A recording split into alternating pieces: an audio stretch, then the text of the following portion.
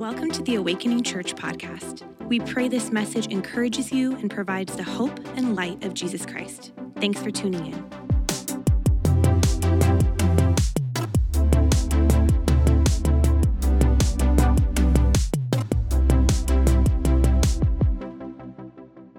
So I think it was 11 years ago, and I'm pretty sure it was on this very weekend. And when I tell you what it was, you'll realize why I remember it was 11 years ago and on this weekend. My wife asked me to go down and get some lights for the house. If you've been to Willow Glen, you know we do lights on the outside. And she wanted these nice white lights, you know, that would trim. And I got there and I was like, look at these multicolored lights that change. And you can, you know, it can kind of move with music or something. I thought that was fun. She did not. But that wasn't the reason I remember this weekend. She remembered it. I forgot about the lights. She reminded me about the lights.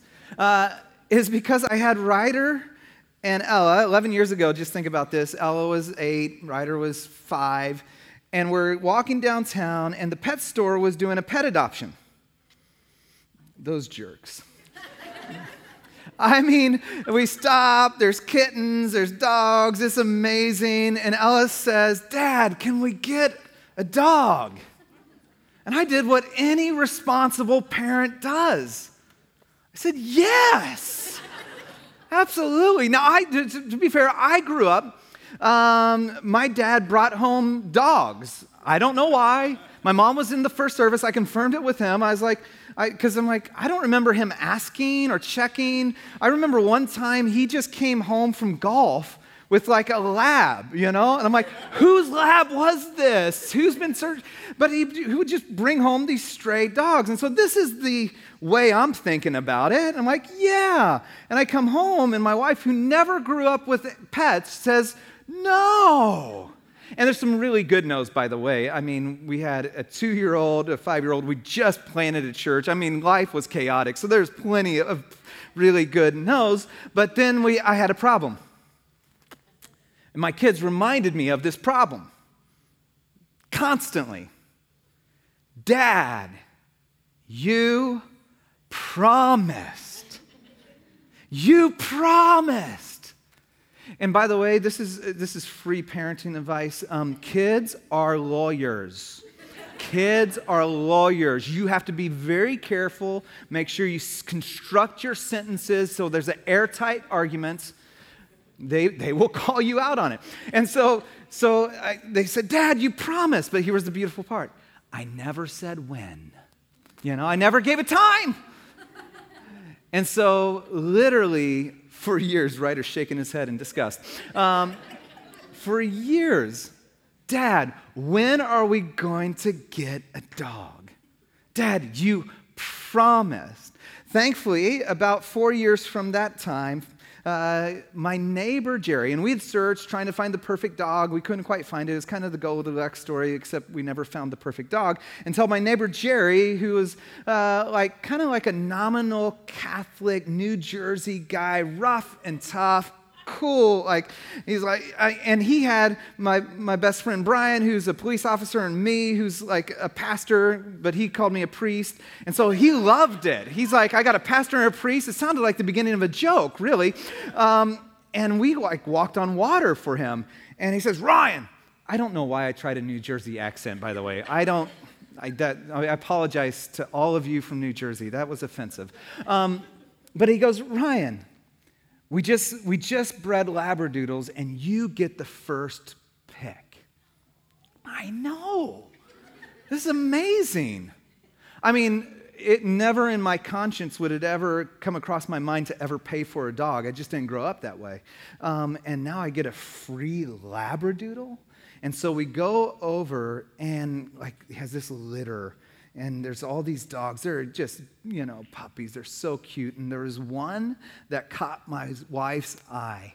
And her name was Tank. Because she was the biggest in the litter. I know. Isn't she cute? And so, like, she just cuddled up to Jenny, won her over.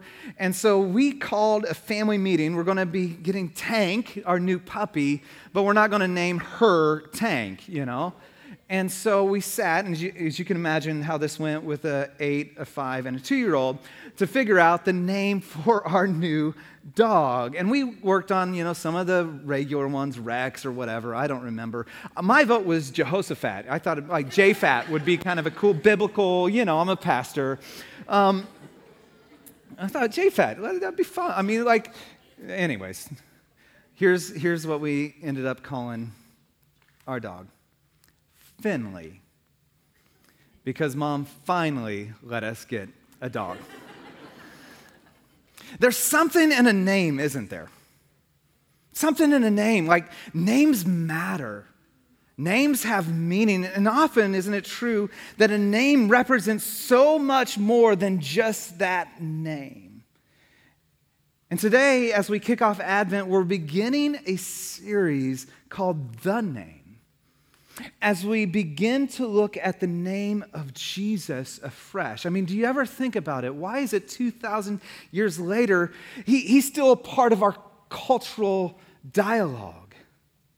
Politicians are using his name, invoking him for votes. Even if you're irreligious, you use his name when you hit your finger with a hammer. And every person, and it's so interesting, so many people, whether they have faith or not, when they're going through a crisis, call out his name. What is it about the name of Jesus? What is it about the name of Jesus that is so powerful and profound? Why and what significance does his name have for us today? We're actually going to spend the next few weeks in the lesser-known narrative of Jesus' birth story. Most of us know the birth story out of the Gospel of Luke. That's where the Charlie Brown Christmas story is read. You know, remember Linus? And the birth of Jesus. I can't, anyways. Why am I trying to do other people's? Just talk like you, Ryan. Matthew then gives us and begins to unpack the power and what's so profound about the name of Jesus. We're going to spend the next 4 weeks in the Gospel of Matthew. And so since we're going to do that, let me give you just an overview of the Gospel of Matthew. If you don't know, there's actually 4 accounts of the life of Jesus. It was recorded in the New Testament: Matthew, Mark, Luke, and John. These 4 accounts, Matthew was a disciple. Mark was one of the early followers there. He wasn't a disciple, but he's right there. Luke was a historian. He interviewed eyewitnesses. John was one of the first disciples. These are all eyewitnesses who are writing early and often about. And so the Gospel of Matthew is first written, the author is Matthew the tax collector. We know this from the earliest of Christian tradition. I'll unpack not only later in the sermon, but next week especially why that's so profound. He's one of the 12 disciples. It's written somewhere between AD 60 and AD 70, somewhere in the 60s most likely, because some of the internal evidence we see in the gospel. Now, if we think about this, Jesus was crucified somewhere around AD 28 and AD 33. A disciple, a pupil under a rabbi, they would have memorized all of Jesus' teaching and sermon and have been teaching other people and then eventually put it down in writing. Now, who he's writing to is predominantly a Jewish audience. Luke, he's writing predominantly to a Greek audience. Mark, he's writing to, and that's the earliest gospel that we have, by the way, is the Gospel of Mark, is he's writing to predominantly a Roman audience, and Rome liked action, and so in Mark's gospel, it's like immediately. It's the shortest one. You can get through it. If you're like, hey, which gospel should I start with, and I don't have a whole lot of time, read Mark. And John is written for both the Jewish believers and Gentile believers alike. And so the audience is this Jewish audience. And I want to go back because I forgot. Why do we call it a gospel? You ever think about that? Why do we call it a gospel? And the gospel, that word literally means just good news. And so what the early followers of Jesus said was the birth, the life, the death, and then the resurrection of Jesus is good news. Like all of it is. The birth, the very life, the death, and the resurrection is fundamentally good news. News is something that has happened, and someone stepped onto the scene upon which the world is a different place. And so we have 4 gospels telling this good news. And he's writing to this Jewish audience, and the major theme is the promise and fulfillment. That Jesus is the one long-awaited promise that the Jewish people have been hoping for. He's the ultimate fulfillment of the Hebrew Scriptures. In fact, Matthew writes to explain that Jesus is the long-awaited Messiah. God's promises and prophecies to the Jewish people have come to pass in him. Jesus is the fulfillment and the continuation of the Hebrew Scriptures. And so, he begins his gospel, his writing of the life of Jesus this way. You ready for it? Okay, good. I'm glad we're all on the same page. All right. You ready for it? Yeah. Okay, thank you. The book of genealogy of Jesus Christ, the son of David, the son of Abraham. I know what you're thinking. You woke up this morning, Christmas spirit in your heart, and you're like, I hope he teaches on this verse, right?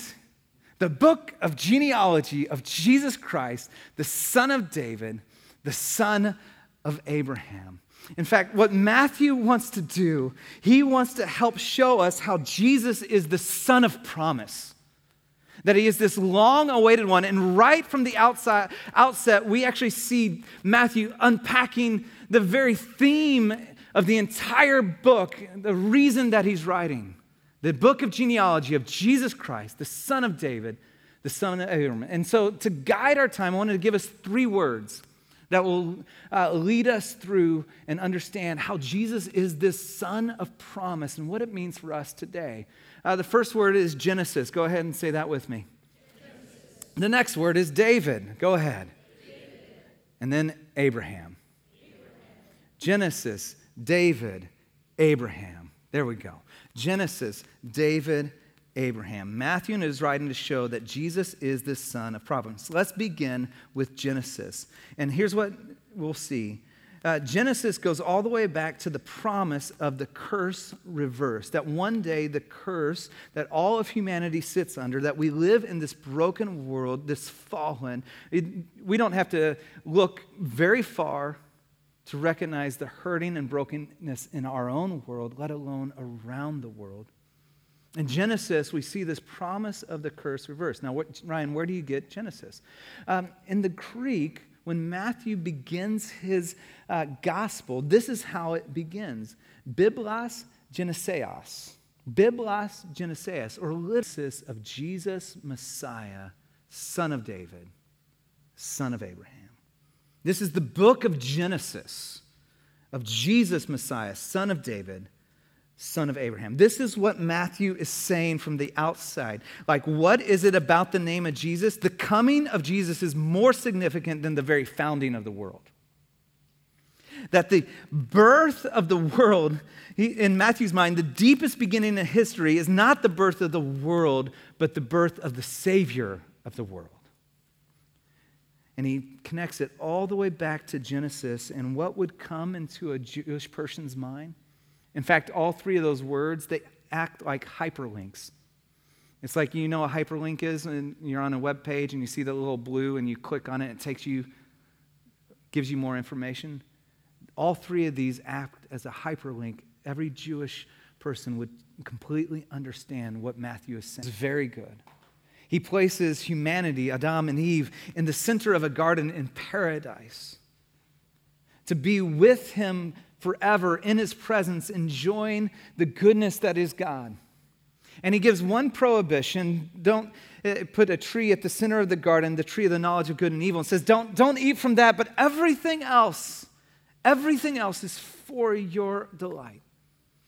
And then if you read it, you'll recognize and go like, man, it's a little strange, but a serpent shows up on the scene. We're not exactly sure where he comes from, at least at this point in the story.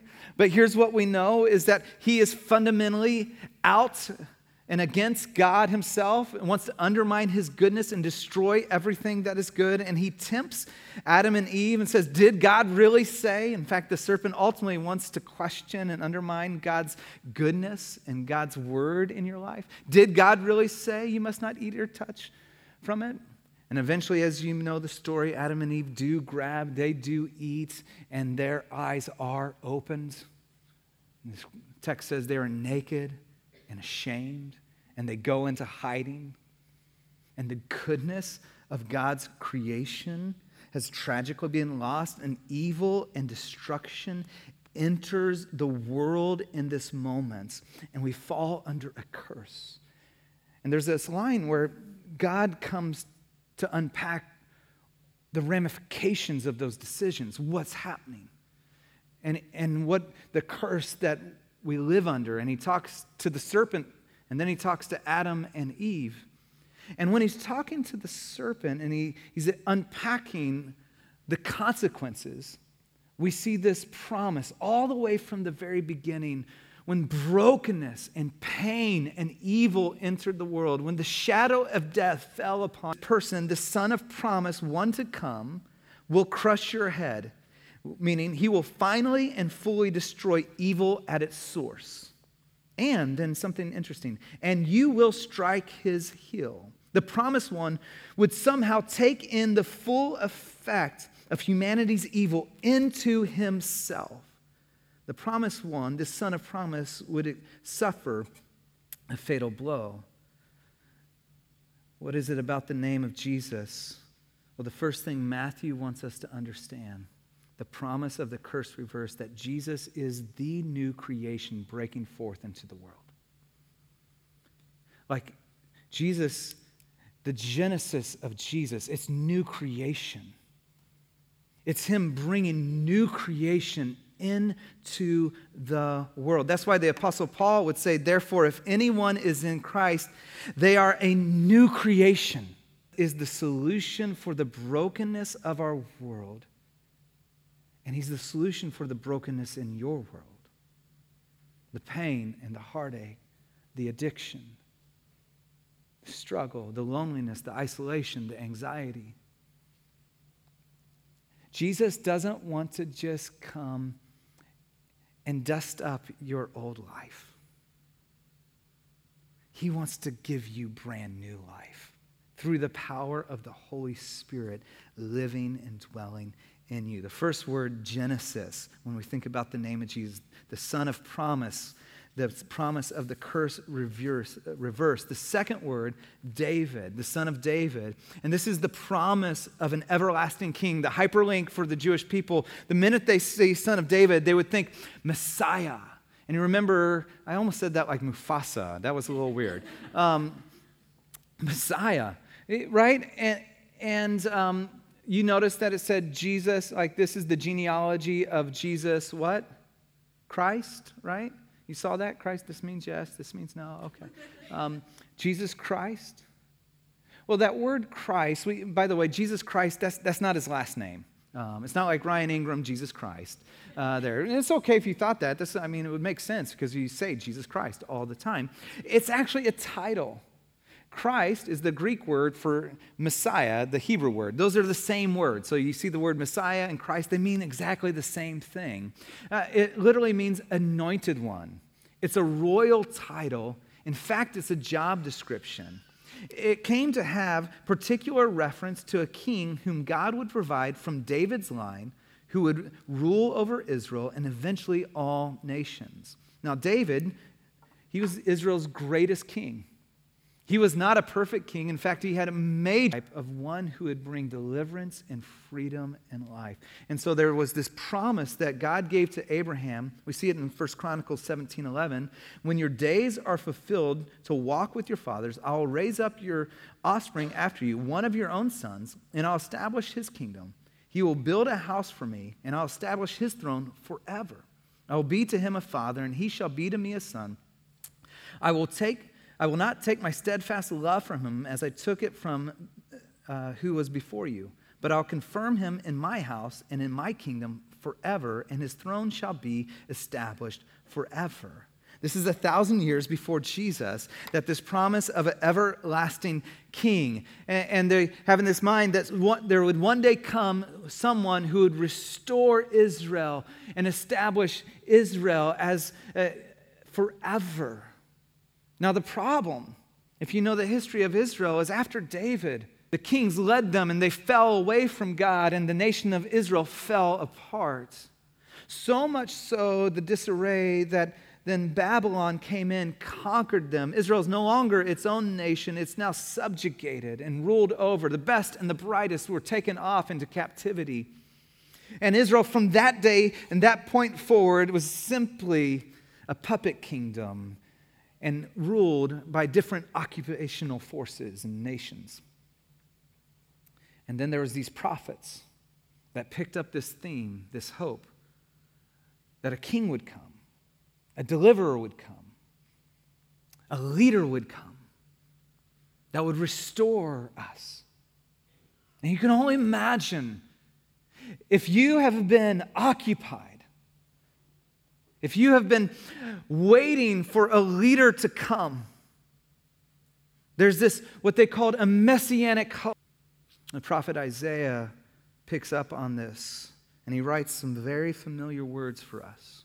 In the tension of the darkness waiting for this coming king. The people walking in darkness have seen a great light. On those living in the land of deep darkness, a light has dawned. For to us a child is born. To us a son is given. And the government will be on his shoulders, and he will be called Wonderful Counselor, Mighty God, Everlasting Father, Prince of Peace. Of the greatness of his government and peace there will be no end. He will reign on David's throne and over his kingdom, establishing and upholding it with justice and righteousness from that time on and forever. The zeal of the Lord Almighty will accomplish. And the Son of David, the promise of an everlasting king, a righteous, a true, good king, a king who is a wonderful counselor. What our soul, all that you face and what you're walking and going through. An everlasting Father who loves you with an eternal love, the Prince of Peace. See, Jesus is the forever king to replace all kings. Jesus is the forever king to replace all other kings, all other things that we're looking to lead our lives.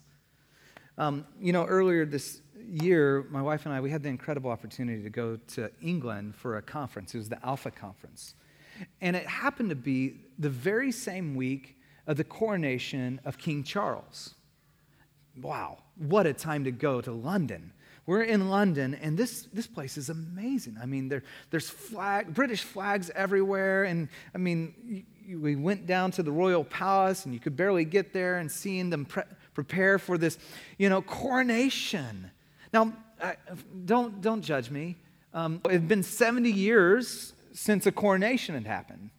And we would ask all the time, like, if it was our Uber driver or we're at, a restaurant or just, hey, what do you think about the coronation? What do you think about King Charles? Now, I know nothing about him either, so forgive me there. And you know what their most often response was? Now, this wasn't a formal survey by any means. It was like, yeah. Like this hasn't happened in 70 years? You know what they were most excited for? A holiday. Seriously. They're like, we get a day off.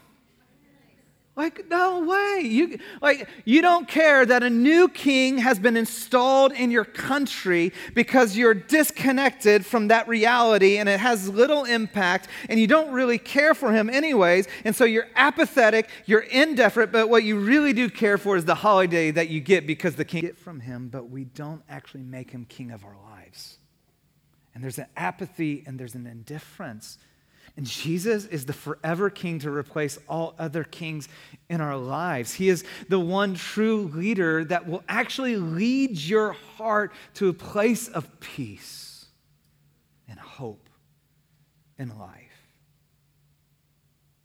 And where we don't just allow, we sing about it, King of Kings, Lord of Lords.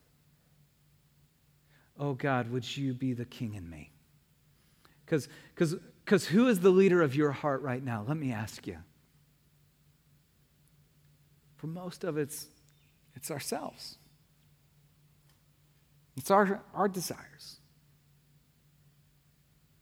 I like Jesus, but I don't want him to be king. I mean, that's even the way, you remember the Lord's Prayer. Jesus would teach us how to pray. We want our will to be done. Jesus, you can be king as long as I get my way and I get my holiday. And we wonder why we're not experiencing the power and presence and transformation of Jesus. Because the name of Jesus is the name above every name, the rightful king, and the only true leader for your hearts. First word, Genesis, the promise. The promise of the curse reversed.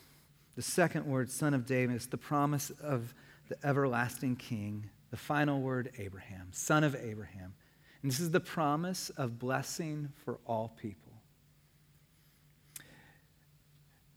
After the Genesis account, and before King David, right in the middle of there, 1,200 years before David, the Lord said to Abram, go from your country, your people, and your father's household to the land I'll show you. I will make you into a great nation, and I will bless you. I'll make your name great, and you will be a blessing. I'll bless those who bless you, and whoever curses you, I will curse.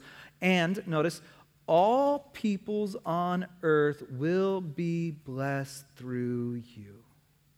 Son of Abraham, the promise of blessing for all people. In fact, every reference to Abraham in Matthew's gospel relates to the promises of God to all of humanity.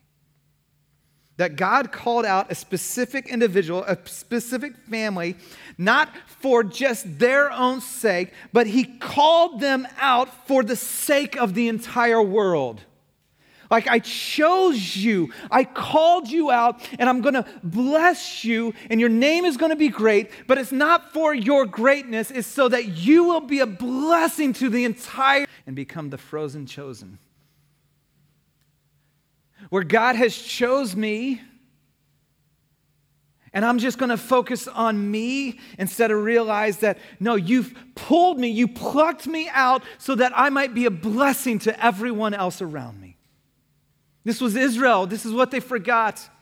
Like, God called them out to be a blessing to every single person, to all nations.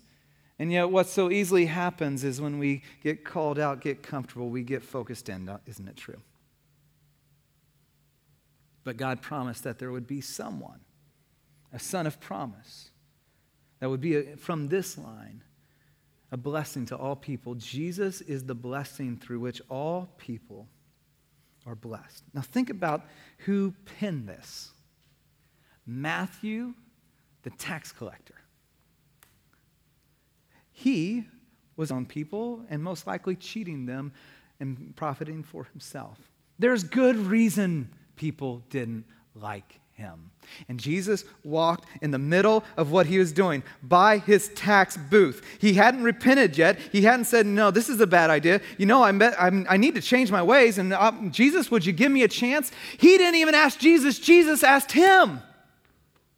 When he was in the middle of it all, sitting, doing taxes, Jesus said, come, follow me. Because I'm a blessing for every single person on the planet, not just the right people, not just the people who have it figured out, not the people who put on the pretty face, who fake it at church. I'm a blessing for all the messes in the world because we're all a mess without Jesus. Jesus is the blessing through which all people will be blessed. It is through the salvation available to Abraham, David. He says, Christ redeemed us or bought us back from the curse of the law by becoming a curse for us. For it is written, cursed is everyone who is hung on a pole. He redeemed us in order that the blessing given to Abraham might come to the Gentiles through Christ Jesus, so that by faith we might receive the promise of the Holy Spirit. What is it about the name of Jesus? What is so significant? He's the son of promise. And his promise is true to you in this day, in this moment. I mean, for years my kids said to me, Dad, you promised. And finally we got a dog. When we celebrate Advent, we celebrate the finally. We celebrate the finally. Like God grew up, and there's no way in and of myself I can make it up to you. You promised. And Advent is the finally. This is what Matthew's saying. He's finally here. And the promise is for you and for me. One last thing, and we're going to take communion. I don't know if you noticed the order seemed a bit odd.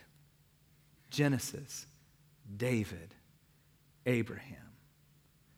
It's like, Matthew, you went out of order, right? Genesis should be Abraham, David. Matthew wrote this very intentionally for us to understand how do we experience, how do we receive the Son of Promise? Well, Genesis, you have to recognize you need a rescuer. That's really hard for us. In fact, there's many who's a king, you have a savior. God, I need rescuing. Would you come be the leader of my life? The way I've been leading my life is not working. Would you come be the leader of my life? And then Abraham, the promise. The promise of the Holy Spirit is what the Apostle Paul said, is that's the same Spirit that raised Christ from the dead, now lives and dwells inside of every single follower of Jesus, not so that you can have your old life just a little bit better, but you have new creation breaking forth into your life right now. That's for all people. And so we're going to take communion that just reminds us that our rescuer and our leader, has finally come. The Son of Promise is here. His body broken for us, his blood poured out for us, that we might be healed, that we might have once again be the rescuer and leader of my life. I've drifted. Would you come be the rescuer and leader of my life? I invited you to do that years ago, but I've been doing my own thing now. Would you come be the rescuer and leader of my life? And there's others, you've never called upon the name of Jesus. The Bible tells us that all who call upon the name of Jesus will be saved. You'll experience the Son of Promise and his kindness and his rescuing in your life. And I want to invite the band up, and we're just going to pray. And if you've never received Jesus as your Savior, as your rescuer and leader, I just want to invite you to pray with me. Jesus, I need you. I've done life on my own, and I need you. Rose again for me. And that you want to bring new life, new creation. Holy Spirit, would you come into my life and make me new? In Jesus' name, amen. Let's stand and worship as we partake. We hope you were blessed by this message. Please subscribe to our podcast for access to every episode as they're uploaded. And hey, we'd love to connect with you. Take a next step by filling out our virtual connection card at awakeningchurch.com/card.